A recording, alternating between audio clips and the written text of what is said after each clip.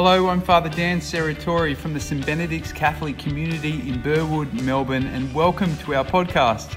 We hope you're blessed by this homily recorded at our Sunday Mass. May it enrich you and may it inspire you to embrace more fully the love, the life, and the mission of Jesus. Enjoy. A couple of weeks ago, I was giving a seminar to a small group, and to begin, as I normally do, I was getting them to introduce themselves with a quick question for them, and my question was, what is your favourite book? Now, it was a small enough group that we could go around the whole room. There was only 10 or 15 of them, and as we went around, everybody was proving that it was quite a hard question. Some of them because they didn't read very much, some of them because they'd read so many books over the years that they couldn't possibly pick one that was their favourite. But I was particularly intrigued by one answer from one young woman in the group. And she said that since I'm a student, the only thing that I read is psychology textbooks. And if we're thinking of like what our favourite book is, we're immediately trying to think of something that we enjoy, that's what we get out of it, that enjoyment or entertainment. But we read lots of different types of materials, lots of different literature, and depending on what it is, we're expecting to get something different out of it. When we read a textbook, we're wanting to learn some knowledge, or perhaps even learn some new skills, a way of doing something. When we read a newspaper, we're wanting to find out about events in the world, or if you're something like me, you read the newspaper just to find the crossword and the Sudokus and have some fun. But then if you're looking for something to enjoy, someone might want to pick up some fiction, a fantasy novel or a crime novel or something, or somebody else might find that similar enjoyment in a history book or something factual about some hobby that they have. But what are we looking for when we approach the Word of God? When we read the Scriptures?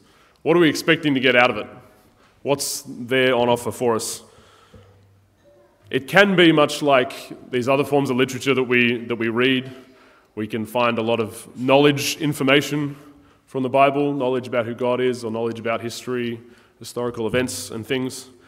We can find practical knowledge about ways of doing things, ways of living in the pages of Scripture. We can also, if we're looking for some entertainment, if you know where to look in the Bible, there's lots of gripping page-turner stories that would keep you on the edge of your seat. But there's something a lot deeper, I think, that's on offer in the Scriptures. St. Paul, in his letter to the Colossians, exhorts us, let the word of God dwell in you richly. I'll just look at that, because what does it mean for the word of God to dwell in us, to find a home in us?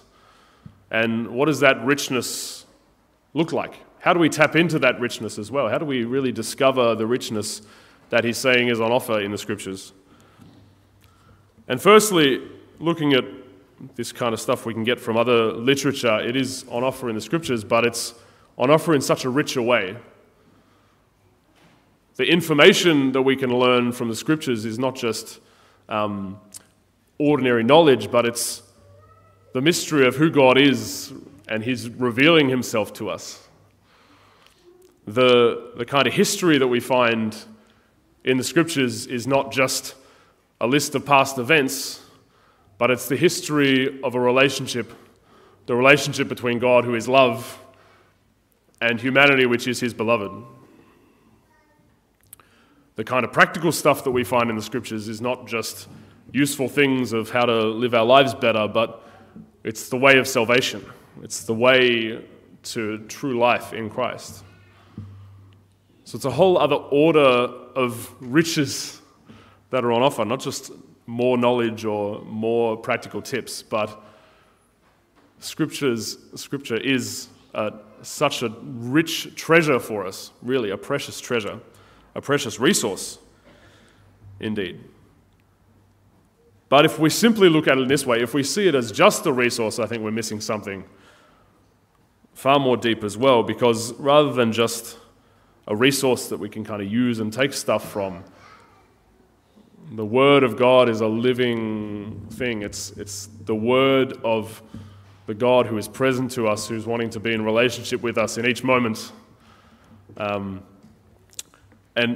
if we were going to draw an analogy from some other form of literature then, rather than a newspaper or a textbook or a novel, I think something like a love letter makes a bit more sense. Something written by someone who knows you, by someone who loves you deeply, and by someone who you love. And therefore, it's something deeply personal and deeply intimate. The Scriptures are the voice of our God who wants to comfort us and show us His mercy. And He does that anew in each new day, the comfort that we need, the mercy that we need. He speaks to us anew each day in our current circumstance.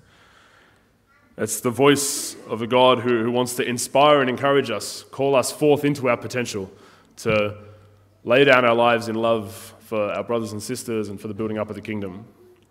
And when He calls us into those challenges, He wants to encourage us and strengthen us by His word.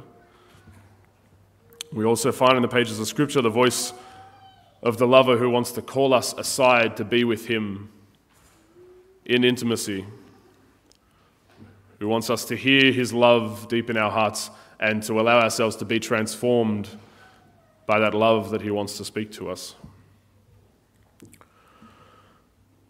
But we must read it. There's no way that the Word of God is going to dwell in our hearts. There's no way we're going to be able to discover these riches unless we actually take it in, unless we actually expose ourselves to the Word, unless we become familiar with it and fill our lives with it. Reading Scripture is a normative part of the Christian life.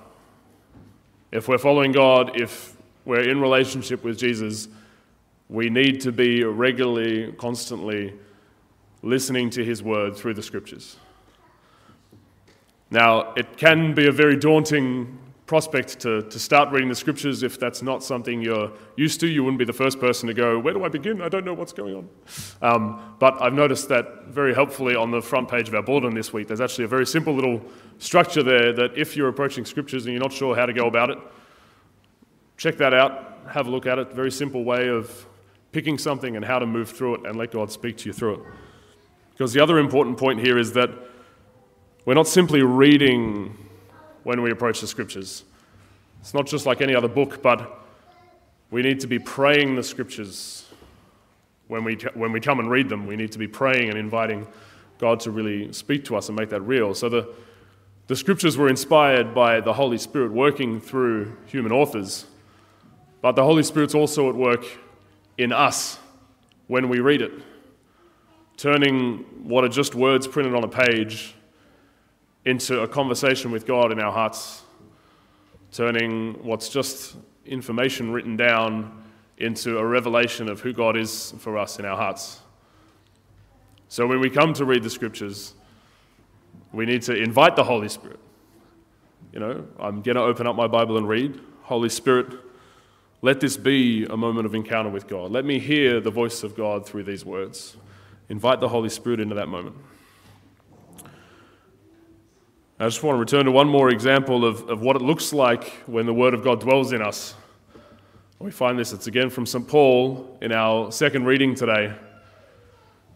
He's one who has let the Word of God dwell in him, and he says, "Woe to me if I do not preach the gospel. I should be punished if I don't preach the gospel." Paul has encountered Jesus. He's encountered the Word of God and soaked himself in it. Let the Word of God dwell in him such that he knows Jesus in that intimacy and he knows God's love for him. And therefore, he's compelled to share this word, to share this good news with everybody else. He's compelled as if there's like a fire burning in his belly that's bursting out. He can't stop himself from sharing the Word of God with others. And when we truly steep ourselves in the Word of God and let the Word of God dwell in us, that'll be a gift that we will want to share with others. Paul goes on to talk about whether he should get paid for this kind of work, whether he has wages for it. But he says that he is paid. The very act of freely sharing the Word of God with others is itself the payment. The Word of God that's found a home in his heart is springing up with such joy and life, even when he's sharing it. That is itself a rich reward, the joy and the love that he feels in that. So, as we celebrate the Word of God today, we're invited to do three things, three ways to focus on the Word of God. We're invited to celebrate it with a particular focus today, as we do in our liturgy every time. We're also invited to know it more deeply, to let it dwell in us, to read it and study it and pray it, most importantly. And thirdly, we're invited to share it with others. We're invited to take this precious gift that is the Word of God and share it with those who don't have access to it, because this isn't just the Word for us, but this is the Word that God has spoken for every one of his sons and daughters. Everyone on the face of the earth should be able to receive the Word of God and get to know God through it. So I pray that as we celebrate the Word in our liturgy, and as we prayerfully read it and let it find a home in our hearts, that we will be compelled to go out and to share this Word with all whom we meet in the joy and love of our Lord. You can find reflection questions for this homily at stbenedicts.com.au/homily. Thanks for joining us today and have a great week.